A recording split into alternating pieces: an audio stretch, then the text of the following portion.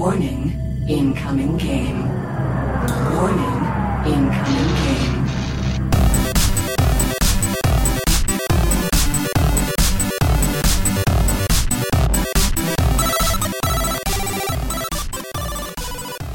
Welcome to Incoming Game, the podcast where we watch and rewatch every episode of the 1967 television series The Prisoner. Wait, what? Yeah, no, I changed my mind. I only want to talk about The Prisoner now. But we're in the middle of a podcast for Reboot. Yeah, things change. People's feelings, We still have a season and a half left to go. We'll come back to it, okay? Just 17 episodes of The Prisoner, and then we'll come back to Reboot. I don't know how I feel about this. All right. Each week, we take an episode of Reboot, dissect it, inject some trivia, and try to find our frostiest moments. In case you can't tell, this week, we're in a prison of our own making. With number 7. So, Jessica, how was your week? Ben, my week was awful. Oh no, what happened? Well, there's multiple problems, but we'll go with the culmination of all of them, in which there are wasps living in my ceiling. Oh god. It was a literal horror story. I thought it was a leak. I poked said leak. It wasn't a leak. It was wasps. Oh man. How about you? I don't have wasps, so that's a good. Yeah. Yeah, no, I can't top that. So we have a special guest this week. It is Tom Dickinson of Doctor Who The Moment podcast. How you doing, Tom? I am doing well. How are both of you? Well, I don't have wasps, and Jessica does, so. Oh, okay. So 50-50. And I have half of a wasp. Oh, nice. Half of a wasp. No, that was a joke. Oh, okay. No, I have no wasp. Why don't you tell us about The Moment? Yeah, The Moment is a podcast about Doctor Who, where every week I invite a different guest on to talk about a particular moment from a particular episode of Doctor Who that they like a lot, or that they have a lot to say about, or that they just think about a lot. And it's a good time. That sounds awesome. I thought you would be a perfect fit for this because we every week pick a frosty moment, and it's our favorite special moment from the episode that we just watched. And I have I actually picked 3 just in case, in case I change my mind. So now, Tom, unlike our more recent guests, you actually have watched Reboot before. Yes, although to be perfectly honest, I don't really remember it that well, and I'm not entirely sure how much of it I ever watched. We just lost like 10 subscribers.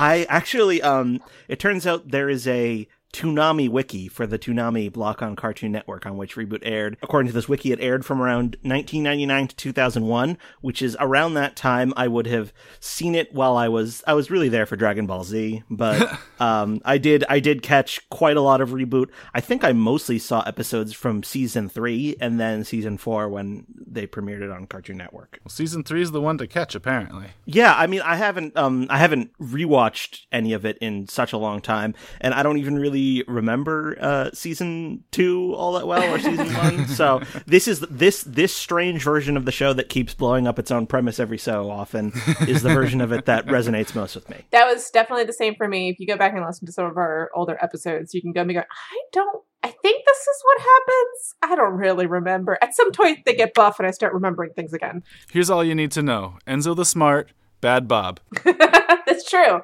Except for the Enzo the Smart part. So this week we're doing season 3, episode 7, number 7. It first aired on October 1st, 1997. It was written by Dan DiDio, story by Gavin Blair, Dan DiDio, Phil Mitchell, and Ian Pearson. And we are in yet another new system, with yet another new voice letting us know that a game is incoming. Yeah, it's coming down on this like gray sphere with all these circles on it, kind of a trypophobia trigger. But we find out that all these little dots are actually satellite dishes, and our heroes are having a tiff in an elevator. I get it, a tiff. Tiff in an elevator. Ha ha. Yeah, they're trying to catch the latest game, but Matrix is pretty down on the whole situation. They've tried to leave the system multiple times already, and they're still stuck here. This is the 5th game we've played in this system. It doesn't matter if we download into this game. It's up to the user where we go. It's already been the reboot equivalent of years since they first left mainframe. Hooray, more mopey Matrix. That's my favorite. I feel like this is the first time we really get to see a little bit about what their relationship is like. I mean, we get bits of that, but I think this is the most of them just like talking to one another that we've seen so far. And it's the first time she calls him lover. Gross. Yeah. Yeah, right. So, like, they've been doing it in different games. I mean, yeah, that's pretty much what happened. Is in a kids show, they straight up said, "We have sex regularly." They land, and Enzo's like, "Oh, god damn it, it's another golf game. I hate golf." He goes to check Glitch, but it's unresponsive. He must have forgotten to charge it before he left, so now its battery's dead. He's not going to be able to Google anything. That's always the worst. She's like, Enzo, is that mainframe? We're inside a game. How can mainframe be here? So Matrix is over the moon to be home, and Andrea has to burst his bubble and remind him that it's actually impossible to be mainframe inside of a game. Unless it's Reboot Golf for the PlayStation. Which? There was a reboot-themed game that came out for the PlayStation. Am I wrong about that? Or No, yes, you are completely correct. I have just recently bought said game. yeah, so I was wondering if this was a bit of cross-promotion for that at first. It almost feels like it, doesn't it? Yeah.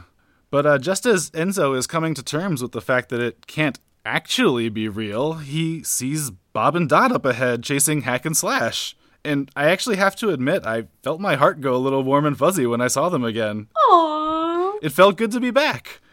It's not just any Bob and Dot, it's OG Bob and Dot. Like, you see Dot in her old outfit, she's not War Commander anymore. They're racing by on zip boards as they laughingly chase after Hack and Slash. There's no question that this time it is Bob. Like, he's undisguised and unaware of Enzo's presence. So Dot winks and playfully calls out, "Oh no, now you've done it. I've never seen Bob this mad." Please don't hurt Hack and Slash when you catch them. Which causes Hack and Slash to poop their pants a little bit. Which gives them time to catch up with them. Bob asks them to assume the position, which... Yeah. Yeah. About that. That entails them bending over and showing him their asses so he can whack them with his golf club. Look, this may or may not be erotic, and if it is, they're all consenting sprites. I like how, even if this is mainframe, which we've yet to discover the truth at this point, but it is at the very least a golf-themed version of mainframe. So, which kind of makes it more plausible that it might be like a version of mainframe that exists within this golf game. It does. The two bots go sailing, and Bob gets a hole-in-one as they land inside the tour. And then Fong calls Bob to tell him to head over to the principal office, and quickly, his scanners are picking up characters from an alternate dimension. Matrix, meanwhile, has been standing there gaping like a fish the whole time. They're trying to figure out what happened, and it's still a mystery. And Andrea wants to know why Matrix didn't call out to them. So Matrix stifles all of his simmering emotions with an "I don't know" instead of talking about it like a functioning adult. Andy postulates that maybe they found a way to convert the whole system into game sprite mode, but he's like, no, that would take up too much memory. They'd have to convert everyone to 8-bit, and I've been down that road before. Bob would just be opening and closing doors over and over, so... So Andrea suggests rebooting, which freaks Matrix out. He's like, no way, I might become a little boy again. I put childish things behind me. Now I'm a man. A man. Now you're a man.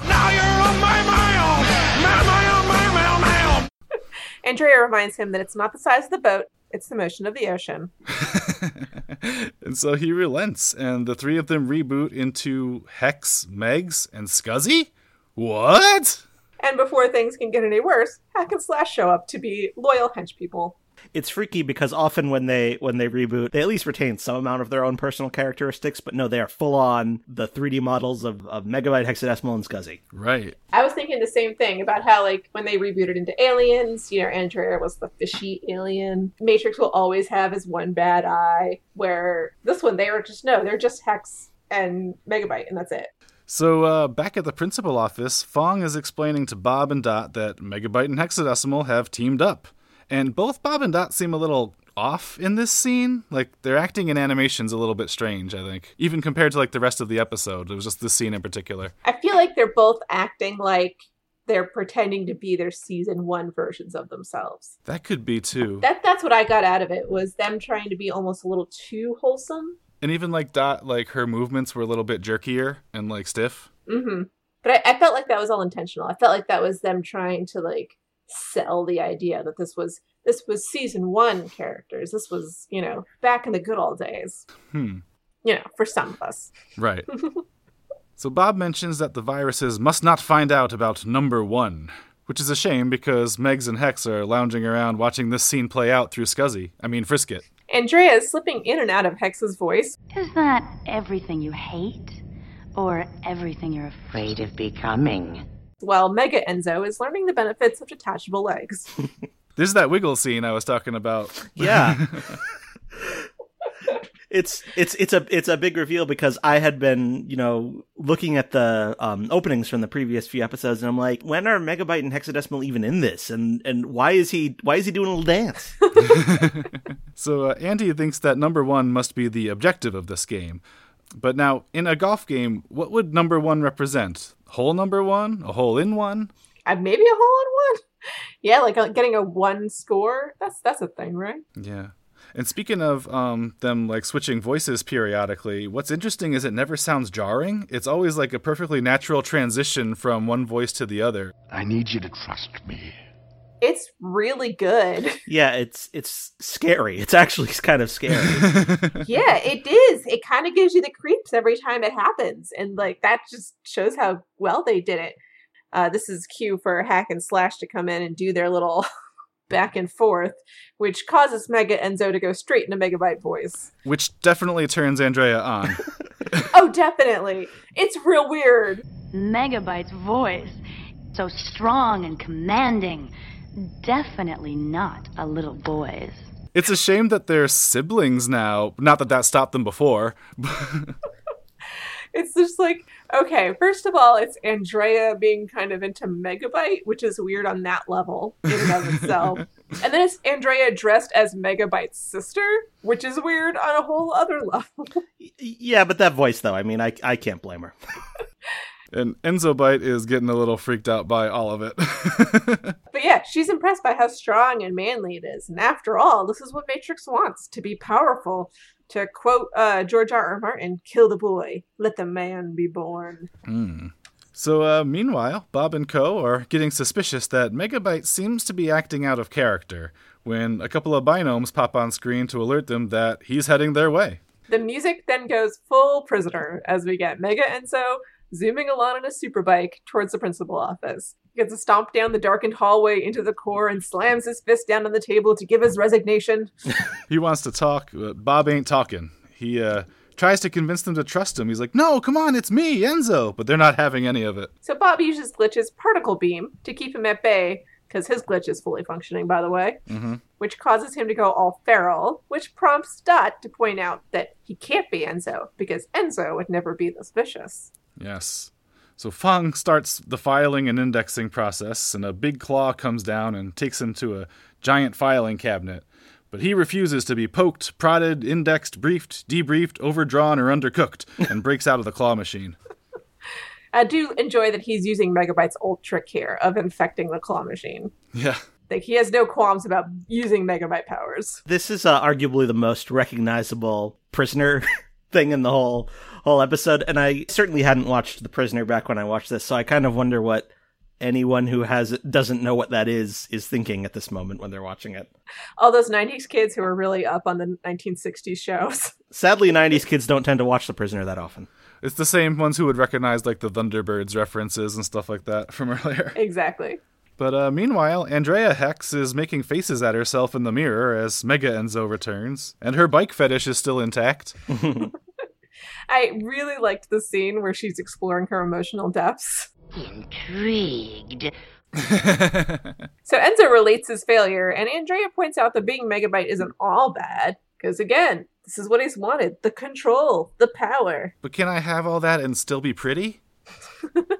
Even if I have to delete them all to do it? At this point, it's getting hard to tell where Enzo and Andrea end and Hex and Megabyte begin. Which may or may not be the point. Yeah. So Fong comes back to the principal office and informs Bob and Dot that it's time to meet number 1. Dot asks if it was hard to reach him, and he's like, nah, just texted him when he was going number 2, so I knew he'd have his phone on him. They head out to the rendezvous point as Fong gets some tea from a 9 butler. Yeah, I guess to make another golf joke. How's your back, 9? It's a pretty great joke, I'll be honest. It's like a weirdly sophisticated joke that could only work in Reboot in a show that was both referring to The Prisoner and golf. Like, you remove any one of those elements and that joke just doesn't make anywhere near as much sense. All the layers. So as Bob and Dot slip by, Mega Enzo follows along on his bike with Andrea behind them, and they're headed towards Dot's diners. And she is getting way too into her cosplay. It's like she's enjoying being a virus. I kind of love Hex Andrea. There's something about it that's really fun. Yeah. Maybe I just miss Hex. I think that's it. Like it was nice seeing Bob and Dot back, but it was also kind of nice seeing Megabyte and Hex back too. It was. It's amazing how much you miss the villains.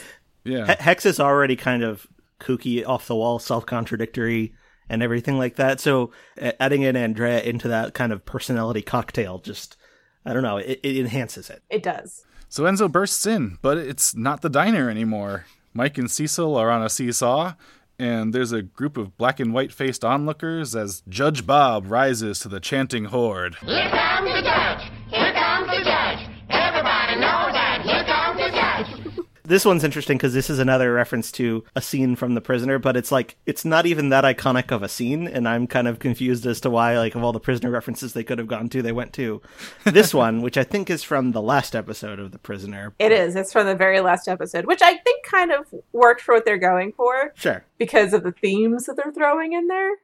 So Dot reads out the charges to him, which include believing that the ends justify the means and becoming everything he claims to hate. He asks for a lawyer, and Hack and Slash arrive as character witnesses. Too bad they aren't very good ones.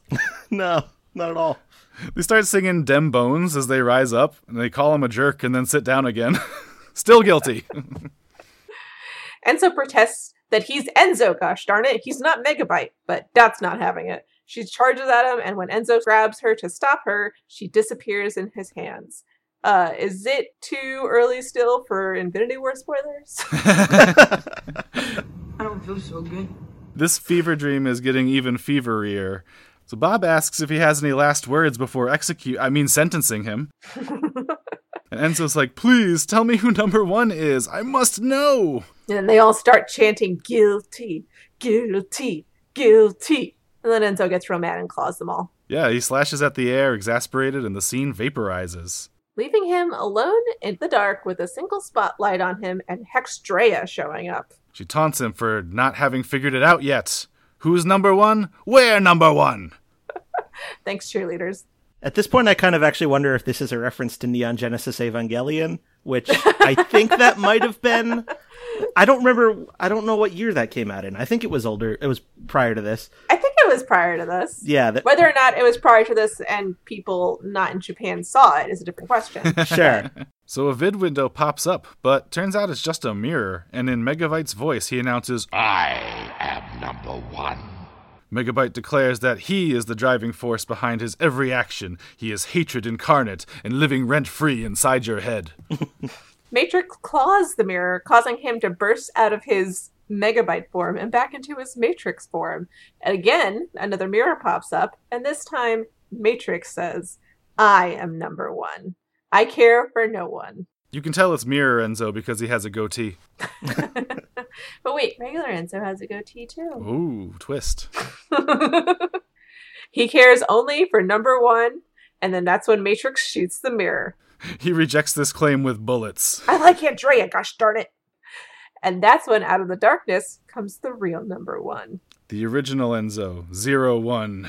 He rips Matrix for killing the boy inside of him, for forgetting his family and his friends, and for letting himself become a prisoner of the games. And because there can be only one, he tosses a golf ball at him. But it's no golf ball. It's a big, gigantic, white, milky blob that envelops him. And then everything goes black. Until he wakes up, and Andrea's looking over him, smiling, and wearing golf clothes. He wakes up on the ground, apparently having been knocked out by an errant golf ball in Fairway Frolic. It really all was just a fever dream. He's even got a little lump on his head. Yeah.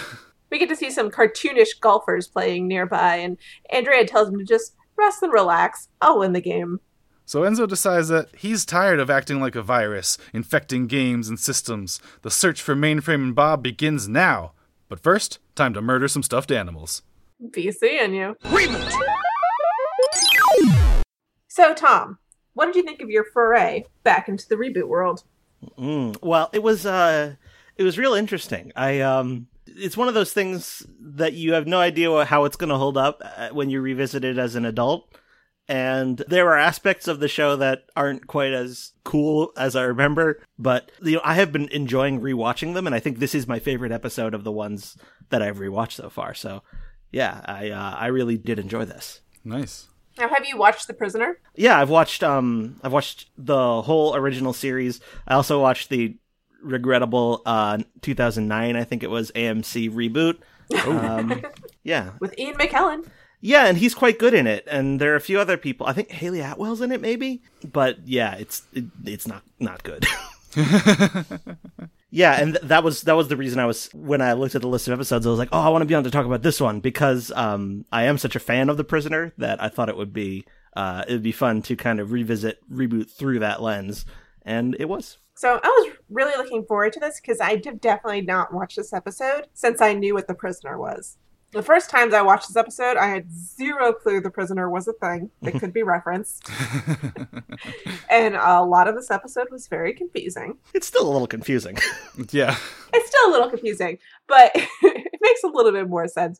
I mean, a lot of it you can write off as just being a dream. Dreams are weird. A lot of weird stuff happens in dreams. But going and knowing what the different references was, it made a lot more sense. The fact that it was all a dream was kind of a letdown for me because I was kind of hoping it would maybe be a trap or something else that was like actually consequential that they would actually have to work through. But a lot of the more interesting aspects of the episode, like, Andrea's really losing herself in this hexadecimal persona.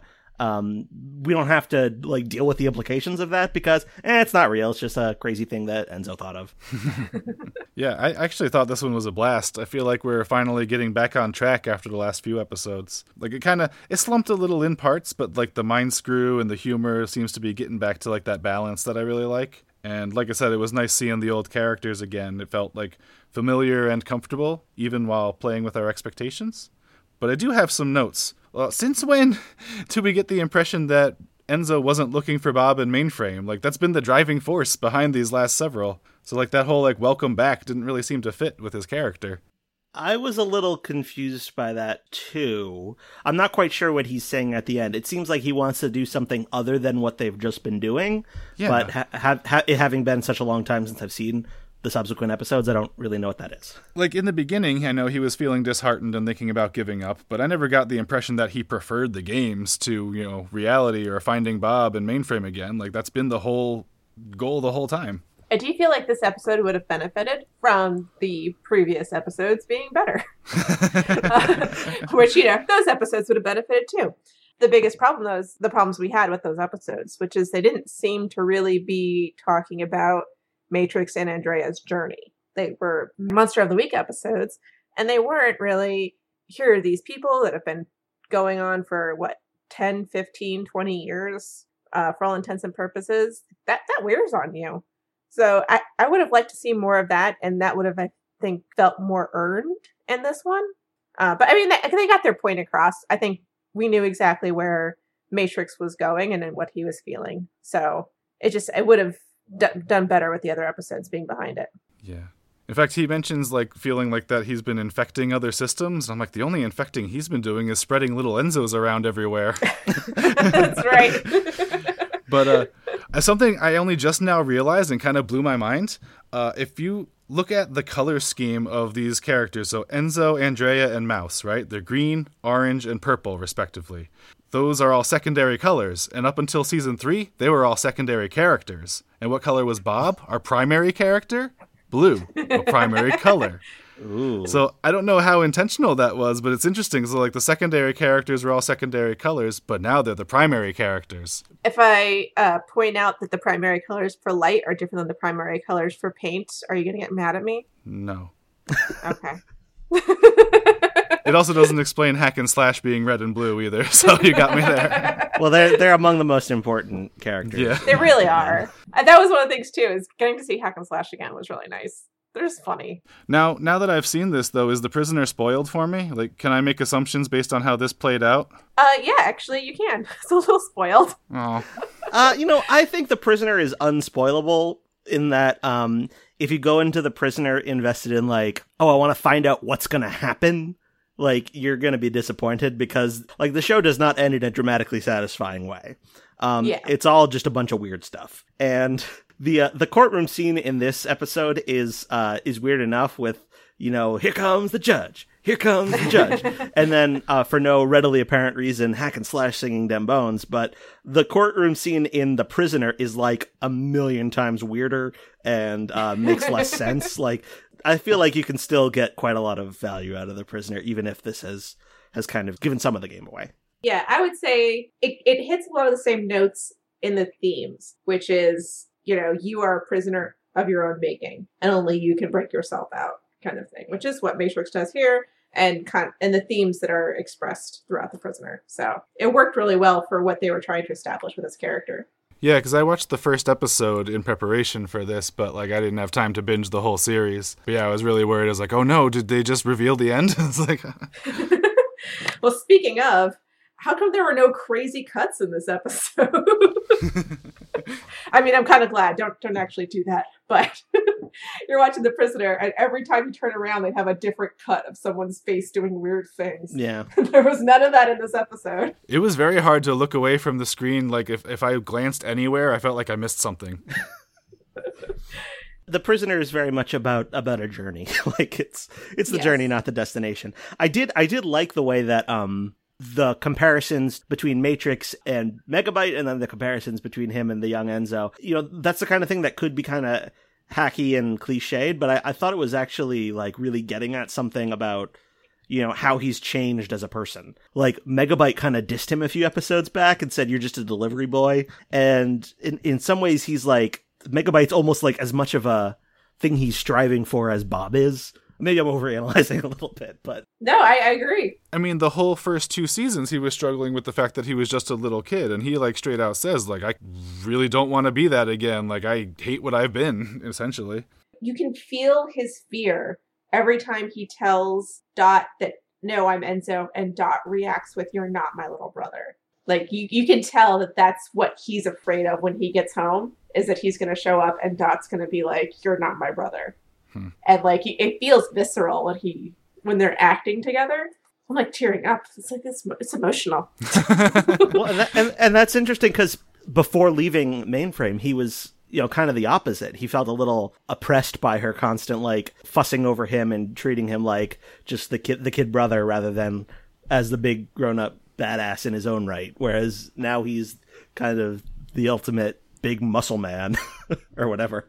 Yeah, and now he's afraid that he won't be seen as a little brother. And I know this one's kind of all about Enzo's journey, but it still seemed like Andrea got sidelined again. She's just hanging out in the lair, making faces in the mirror, and just following along on the bike, It's true. Any character stuff that happened with her was all in Enzo's head, not in her head. So she wasn't actually in the episode. She was actually winning the game while he was knocked out. That's true. Yeah, because there's a part of my brain that wants to overanalyze her relationship with the persona of Hex that she kind of becomes, but then I realize, oh wait, that's not real. So it doesn't bear that kind of examination, which is why I'm a little disappointed. It is real in Enzo's brain though. So now I'm wondering, does he have a little crush on Hex? Well, that's what I'm wondering now. So he thinks that Andrea has a thing for Megabyte or something.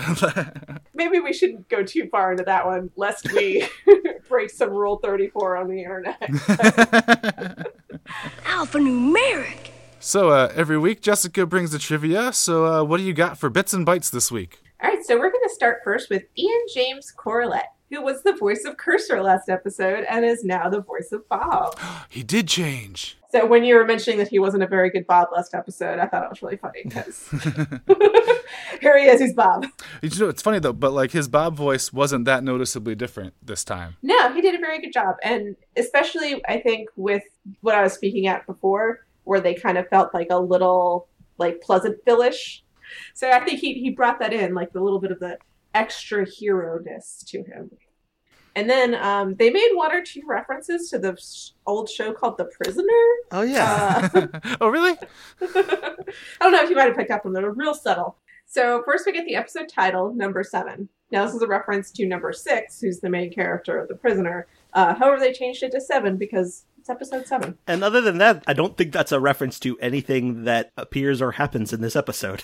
No. No, it's not. They don't mention Number 7 at all. The multiple be seeing yous with a little OK thing over the eye which is the classic prisoner goodbye in the village. So we get the entire opening of The Prisoner with Mega Enzo writing to the principal office. We get Enzo straight up quoting, I will not be pushed, filed, stamped, indexed, briefed, debriefed, or numbered. I want to actually call out the cup and saucer. He pounds on this table that is there for no readily apparent reason and has a cup and saucer on it, and it just makes me happy. That's why it's there. it's the only reason why it's there, is so that he can pound on it and make a prisoner reference. Yes. The file cabinet that he's getting put into, along with the Xing out of his face, is also what happens in The Prisoner. Like, this is all from the intro. This is the first, 5 minutes of The Prisoner. And then we finally jump to the end. The jury looks just like the jury from The Prisoner with the masks and the hoods. We get a giant binome with an eyeball, which is very reminiscent of a giant computer with an eyeball in The Prisoner. We get Hack and Slash singing Them Bones, which is also what happens in that episode. Really weird. We get Who is Number One, which is a recurring theme. And the giant white ball, which is the security measure of the village. That cracked me up, too, when I was watching. I was like, what is this big balloon? It's so weird. Another thing is when he first goes into the courtroom, you see a seesaw. Yeah. Oh, yes, a seesaw. I didn't write that down. Which is, I don't think it's specific to the courtroom. It's just something that appears throughout The Prisoner. That's what the surveillance people are on. And it's never explained and doesn't need to be, in my opinion. Oh, in The Office. Yeah, that's right. Yep. That's how they watch him on the seesaw. And we get a few He's a Jolly Good Fellow tunes in the background, which is also happens in The Prisoner a bunch. Mm-hmm. So I think I got them all. If I didn't, don't at me. So moving on from The Prisoner, we've got golf. Just plain old everyday golf. We get the birdie or bogey reference. We get Bob's possibly erotic golf club spanking Hack and Slash, followed by his hole-in-one. We get the How's Your Back 9, possibly one of the best jokes of all time. We get little Enzo throwing the golf ball at Big Enzo's head, which I think, should be Big Enzo getting the clue that he got hit in the head with the golf ball. Mm. And then when he wakes up, he is playing golf with a shark, a tiger, and a sombrero. So these are all references to actual golfers. Really? So Greg Norman is the Great White Shark, is his nickname. Tiger Woods is the tiger. That makes sense. Obvious. And then my favorite, the sombrero. So the sombrero is more than likely a reference to the Merry Mexican, a.k.a. Lee Trevino. Oh. And no, there is no relation. Oh. Well, okay. Every time I introduce myself to a white man over a certain age, it is followed almost immediately with, oh, are you related to the golfer? So no, for the rest of the world, I am not related to Lee Trevino. Wow. Next time you say, no, but I am related to the hat in an episode of Reboot. Oh man, we knew one of the co-creators. We could make that canon. So we get Here Come the Judge, the little song there that they sing, is actually considered one of the first rap songs. Huh. It's by American soul and comedy singer Pig Meat Markham. Pig meat. Oh, I've heard of that. First released in 1968, but it's probably more specifically a reference to Sammy Davis Jr. He did this skit on Rowan and Martin's Laugh-In, in which he played a silly judge, and he would open it up with, "Here come the judge, here come the judge." Huh. And then a quick little Highlander reference in there with "There Can Be Only One." All right. So, obviously, the game this week was just a pretty generic golf game, but did you bring any golf-specific game to the table? Yeah, I found two, and I tried to find some weirder ones, because as far as I could tell, they were on floating golf platforms, which is not your normal golf game. Mm. So I found one called Putt and Putter. It's a miniature golf game released for Sega back in 1992, and then also Sega Game Gear in 91. And it was floating golf platforms. Oh, nice. So you're playing golf. Now, these were more angular, which I thought was funny because IRL in the 90s, you probably have angles, not smooth curves like you saw on the TV show. But essentially the same thing. You're on a little floating golf platform, hitting your ball.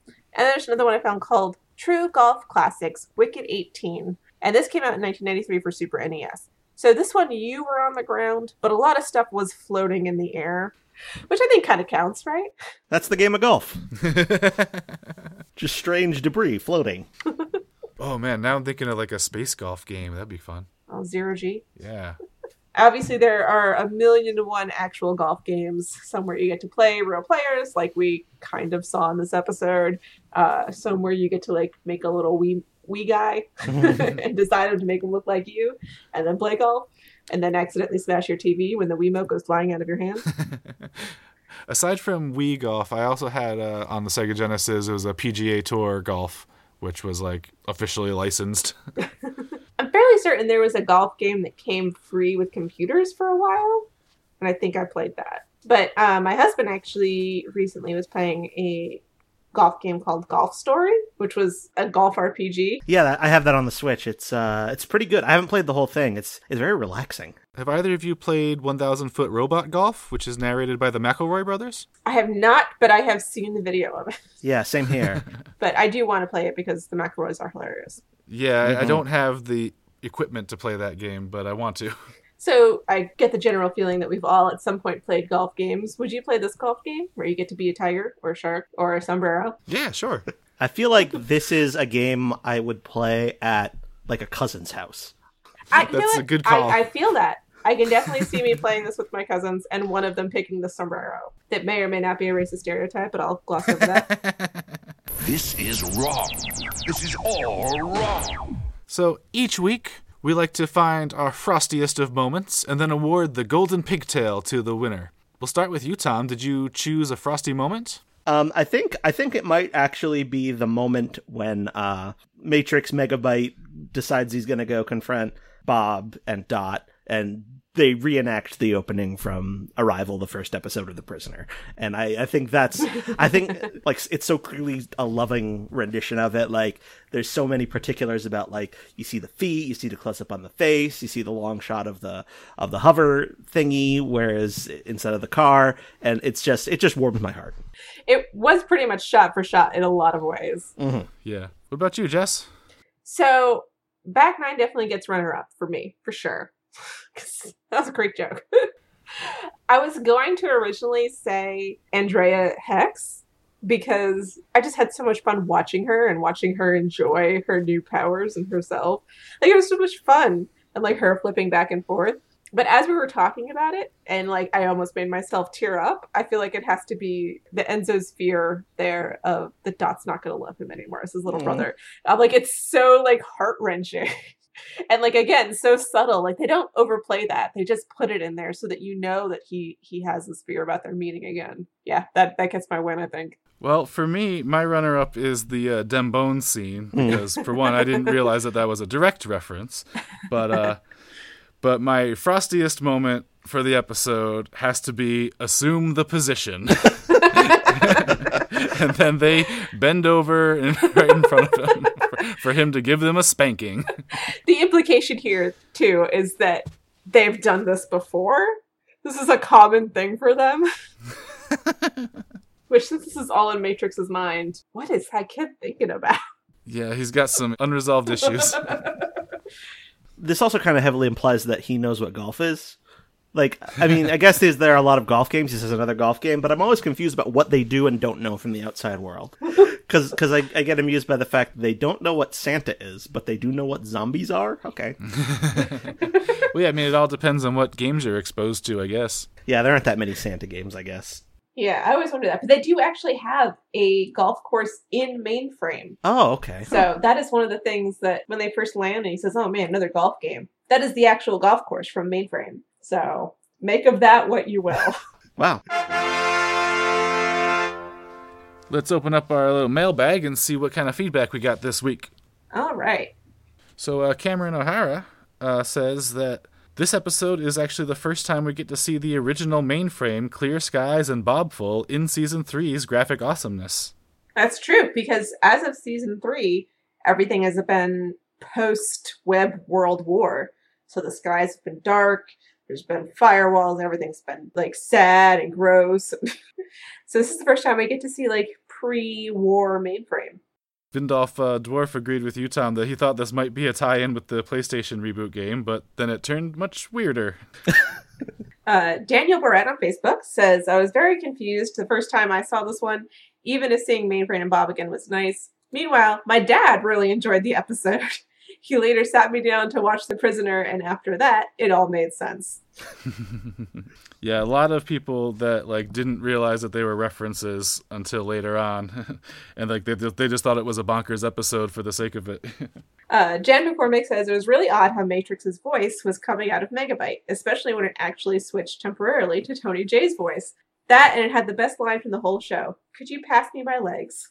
Which we kind of glossed over that part. That was a very good line. And yeah, like we mentioned before, the voices going in and out was done so well. Yeah, it's weird how smooth the transitions are, too. It's very unnerving. I almost wonder if they kind of had the actors kind of going into impressions of the other characters, and then having the other characters go in and do their thing so that they can lay it over kind of seamlessly. Maybe, yeah. Quick note on the excellent voice acting in this episode. So the director of this one was actually not Andrea Romano, who does most of it. It was Michael Donovan, who is the voice of Martha TV and Fong and Cecil. So it's cool that he got into the directing role here, and he did a fantastic job with it. Wow. We have Anthony Kuchar at Cerebus92 said he was confused as a kid, but in a good way. It inspired him to watch The Prisoner years later, and that show blew his mind. But he also considers this to be the turning point in Enzo's character arc. In Campbellian terms, or Campbellian, this is his belly of the beast, where he stops feeling sorry for himself and decides to take control over his destiny, rescue Bob, his symbolic father figure, and protect his city. LRG Carter says that although this one takes much of the script of the final episode of The Prisoner, it also happens to have the same theme, if the opposite conclusion, to the final episode of Quantum Leap. Huh. It's been a while since I used to watch Quantum Leap a lot. But I don't know if I remember any of the last episode, so now I'm kind of intrigued. I feel like I got to go back and watch the last episode. So at Bry Kotick on Twitter says, I actually didn't realize Corlett replaced Benier as Bob when it first aired. It was a solid impression. I'll have more to say about that sometime later, maybe. Cryptic stuff here. It's a teaser for next week, I guess. So we do have a new patron this week, and it is Chris Nyarati. Nyarati? I don't know if I'm saying that right. And we'll get since he's a $5 backer, we'll get a nickname. All right, so obviously we have to give you a number. How does number 6 sound? All right, Chris, number 6, Nyarati. So thank you again for all of our patrons. We love you and adore you, especially since I now have wasps in my ceilings. And thank you again to everyone who talks to us on our Twitter and our Facebook. We really love being able to hear from you guys every week. And we love that you guys really like our show. It's still kind of weird that the show that we started, people actually listen to and want to be on and want to talk to us about. So yeah, thank you guys so much for being a part of it. We appreciate it. Yeah, thanks guys and gals, everyone. I think it's time to make this voyage unprofitable. So, is there anything you want to recommend to our listeners this week? So yeah, I started this new show on Netflix, and then I finished this new show on Netflix, because that's how Netflix works. It's called Kim's Convenience, and it's just this little sitcom about this immigrant family from Korea living in Canada, and it is absolutely hilarious, and I love it. It is just a lot of warm feelings and general hilarity, and at one point they make the world's best Mad Men joke, which you will only ever get if you've watched Mad Men 5 times in a row and then watch the show. So I would definitely check it out. It's really fun. And then also one other thing, if you are interested in reading a comic that I drew, there's a Kickstarter out right now, and you should be able to still catch it by the time this airs. It's called The Soul Divided, Caged in Flesh, Jekyll and Hyde anthology. It's a 2-sided book, so pretty much one side is a soul divided, the other side is caged in flesh, and theme-wise, one side is Jekyll and one side is Hyde. I have a comic in the Hyde one. It was written by someone else, but all the art's done by me, including a weird cow demon guy. So just FYI, it's really dark. But if you want to check it out, it's on Kickstarter, and I'll have links on my Twitter and stuff. So you can visit me there and take a look at it, and hopefully you like what you see. All right, sounds great. Tom, what about you? Anything you want to recommend? I actually want to, it's not something I necessarily picked up recently, but I want to recommend it to fans of Reboot. I think they might like the webcomic Homestuck, which is a terrifying fandom that many people on the internet are afraid of, but it's died down a little bit in recent years. So it's got kind of some similar themes of like, it's about people who kind of live in a video game, and the constructs within the game get personified as characters, and there's, especially with the current arc of Reboot that y'all are going through right now, where you've got these characters who are kind of lost in the net and on their way home. There are sort of themes of that find their way into Homestuck, so I recommend that. Now, the thing with Homestuck is that's the conceit of that is that it's like an interactive text adventure, right?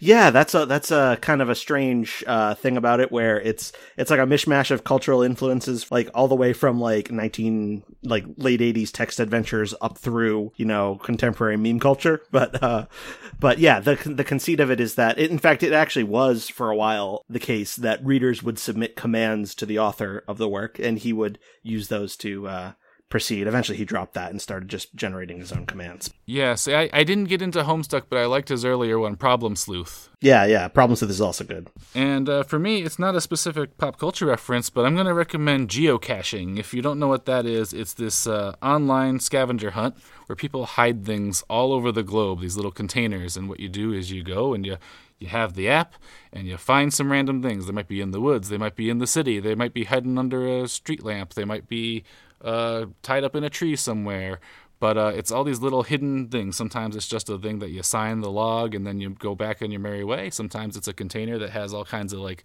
goodies and like fun little stuff inside of it. You never know. But it's a lot of fun to do if you're an explorer or like a hiker, and it's something that my wife and I have been doing for several years now. It's been a lot of fun. I've always wanted to do it. It always seemed like a lot of fun, but then I remember that the outdoors occasionally scare me. So what are we looking at next week? Let's see. Next week. What was the name of that episode again? Oh, right, the episode with no name. That was it. Oh, Untitled 404. Now that we're back in the swing of it emotionally, we're getting back into the swing of it plot-wise. We are revving up the overarching narrative of Reboot in general. So it's going to get wild. Are we going to revisit the firewall where we last left Cyrus and everyone? No, we're not going to be revisiting the firewall, but we will see, well, I won't say a familiar face, because we've never actually seen his face. A familiar voice. Have I intrigued you? I'm always intrigued. Intriguing.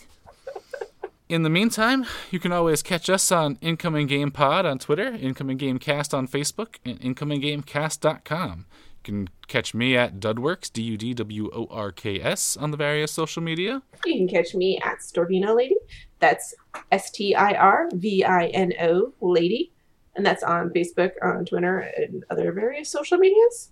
How about you, Tom? You want to plug yourself? Yeah, sure. If you want to see tweets about my podcast, you can go to The Moment Pod on Twitter. And if you want to see tweets about the strange, random nonsense that I tend to tweet about in fits and starts, it's at Now We Are All Tom on Twitter. Is there a specific episode of the Doctor Who moment that you want to recommend to first-timers? I don't know. I think if you like Doctor Who, and there's an era of the show you have a particular affection for, then go for that. But if you just want to, just pick one at random. The most recent one that just came out with Alex Cox is a really good one. So nice. All right. Well, thank you so much, Tom, for joining us this week. Yeah. Well, thanks for having me. Our the music is Spasmatica Polka by Kevin MacLeod. And until next time, be seeing you. Be seeing you. Be seeing you.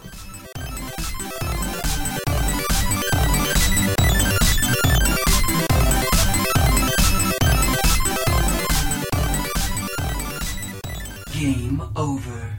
User wins. Well, obviously, we have to give him number 6. God damn it, Cat.